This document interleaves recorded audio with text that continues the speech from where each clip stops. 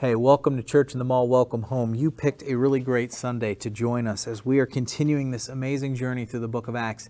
Today we're going to focus on the person of Peter, but before we do, let's get a bird's eye view of where we're going to be in the scheme of things. Here's a map of Africa right here in the Middle East. We're going to be right in this area. In fact, what has happened previously is if you begin in 32, Peter is going to head over to this area and do some healing and even the resurrection of a dead person. And meanwhile, up here in Caesarea, there is a particular man named Cornelius, who is a very devout man, meaning that not only is he Roman, but he is very much intrigued with who this God of the Hebrews are. And he spends much of his time praying and trying to connect and interact with that God. He's about to get a vision all the way up here of God saying, go down to this place of Jaffa, look for a specific man, Simon, a tanner, and in his house is the man Peter you're looking for. Bring him back all the way up here to Caesarea so that he might be able to share the good news of hope with you. Now, that's the basis of our story, but Caesarea is a very, very important place. Here's a bird's eye view of what it might have looked like in Peter's day.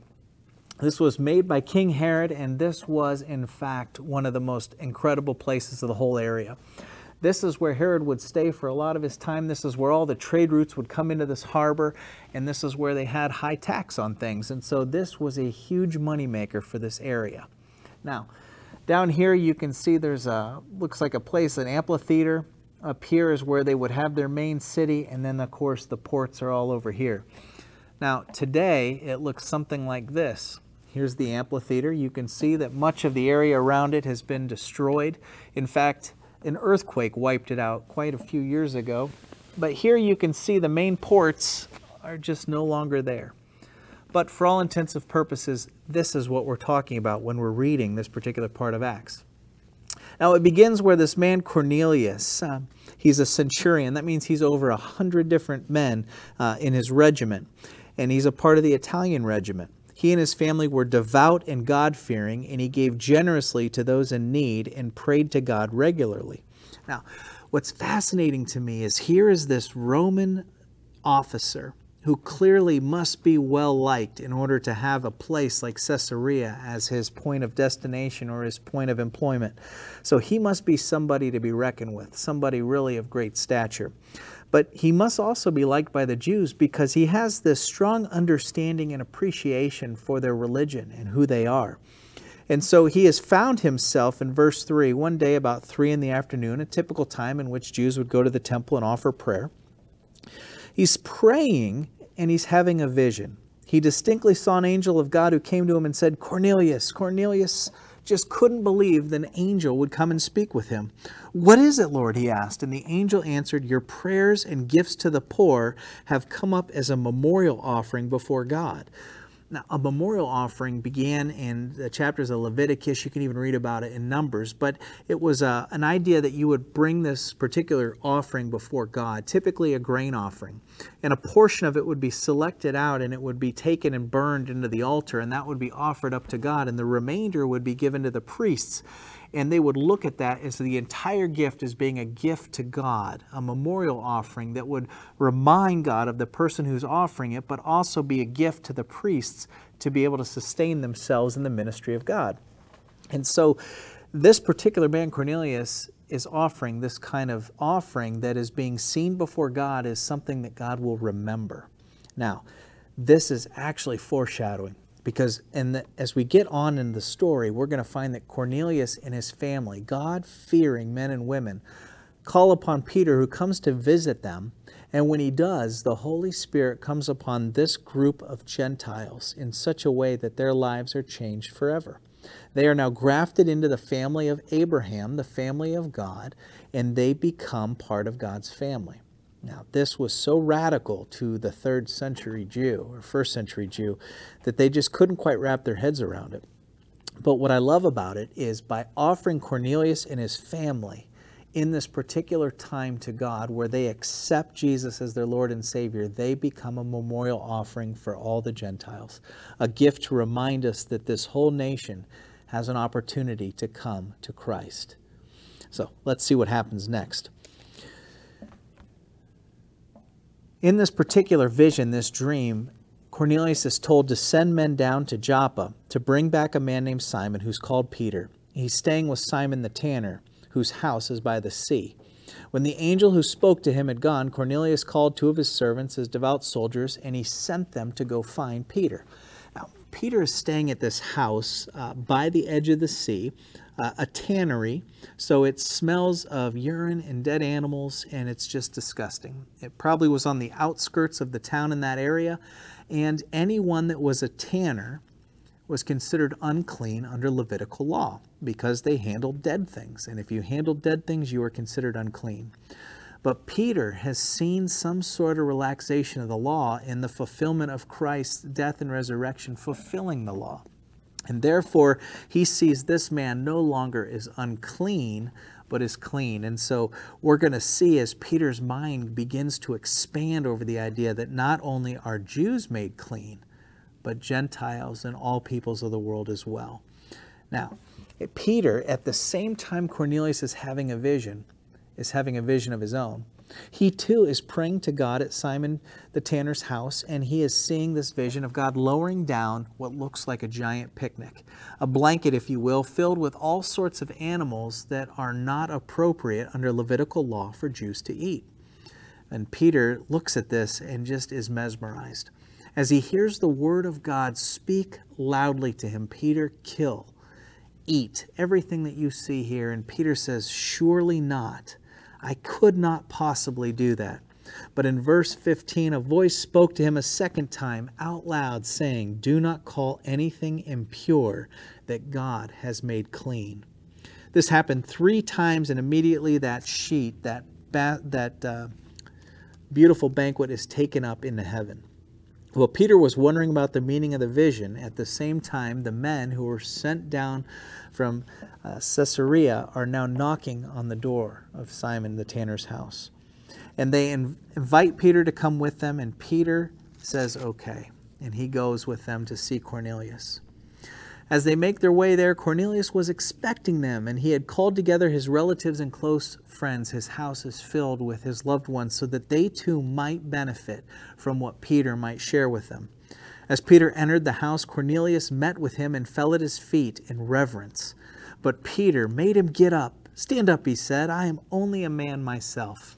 I think I kind of get the idea that perhaps Peter was a little humiliated by this idea. Well, he begins talking with him, and Peter went inside and found a large gathering of people.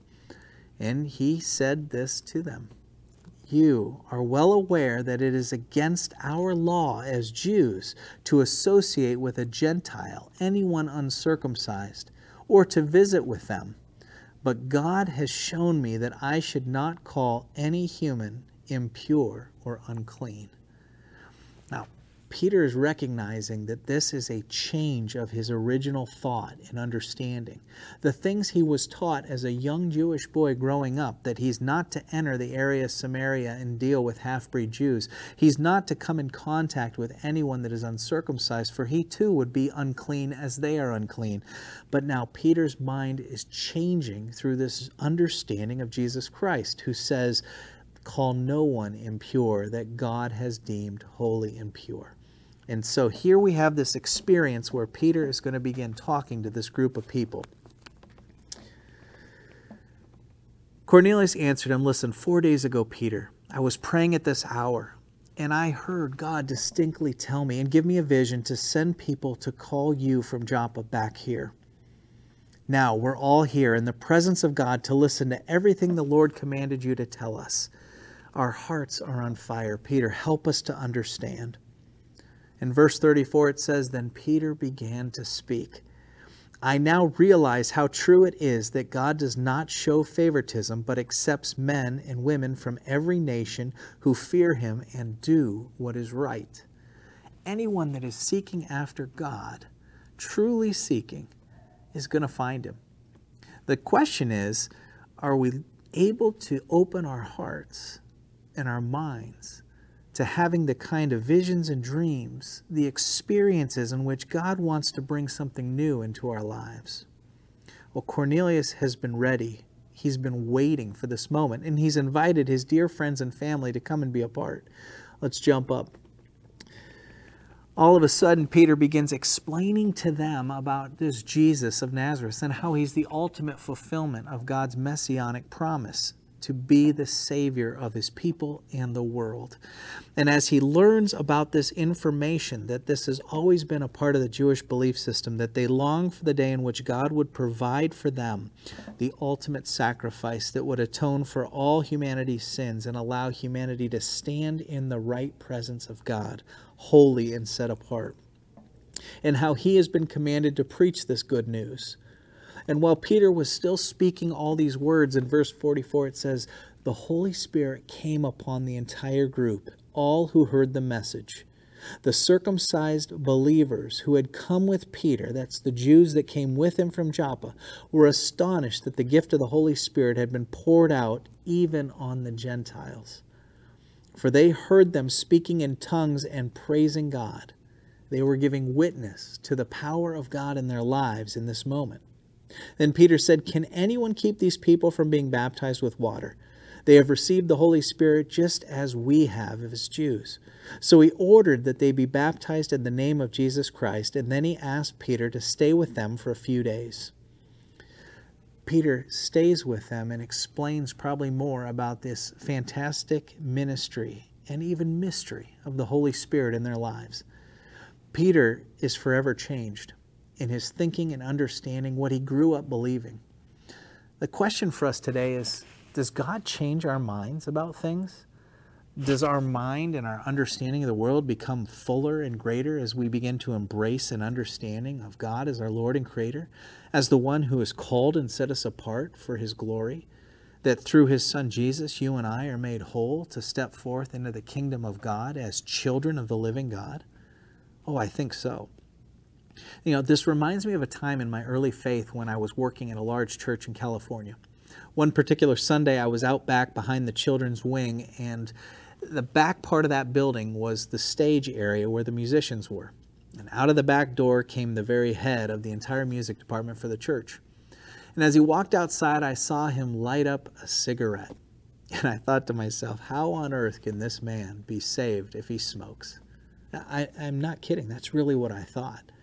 You see, I had such a dense, small understanding of salvation that if anyone had any form of sin or something that I didn't value inside of them, then surely they could not be saved.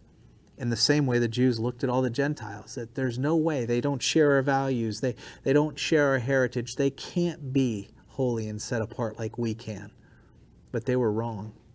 You see, in the same way that God spoke to that man who became the head of that music department, and the way that God changed his life and heart is the same way that he changes the Gentiles and the same way he began to change mine. That all of a sudden my understanding of Jesus and the way that he brings salvation to the entire world opens up the possibilities for people of all different backgrounds, walks of life to come and know Christ. You know, the reality is that man did know Jesus, whether he smoked or not. And my understanding has grown so much. But now we're forced again to look at that same question. As we look at people that we don't share the same values with, can that person of that political persuasion be saved? Can that person with that sexual identity be saved? Can that person who struggles with this particular sin be saved? And the answer is overwhelmingly yes. Just like the Holy Spirit comes and shows Peter that God is doing something new, God is doing something in our midst even today. That he is inviting all his children, men and women, gender, ethnicity, nationality. It makes no difference to God. All are invited to taste and see that God is good through the person of Jesus Christ. So, as you go forth this day, I want you to pray and ask, God, who is in my heart that I struggle with? And who do I need to pray for? God, I don't understand all these things.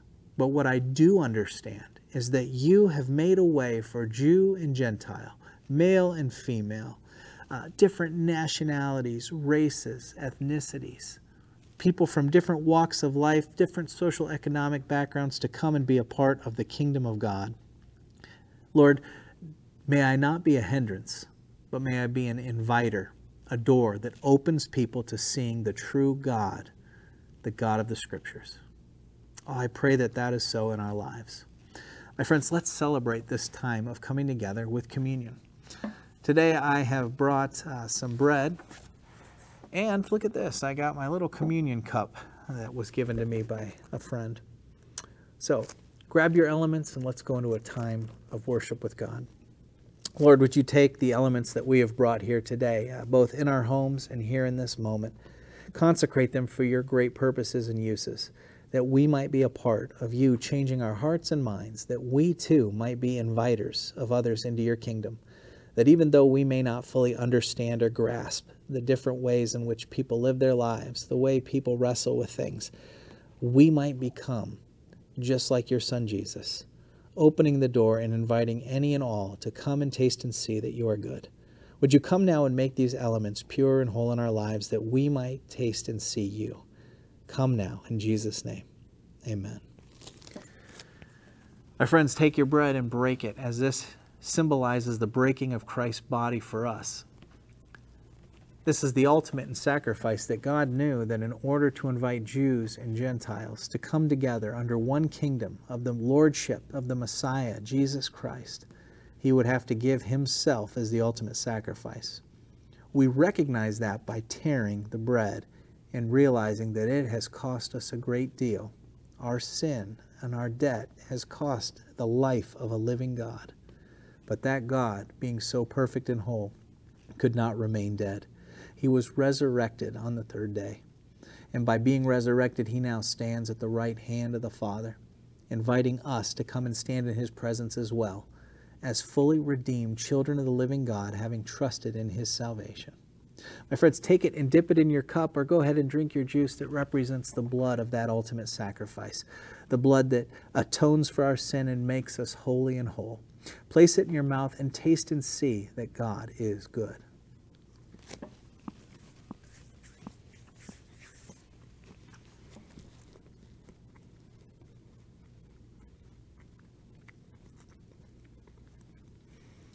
This will conclude our time together this Sunday.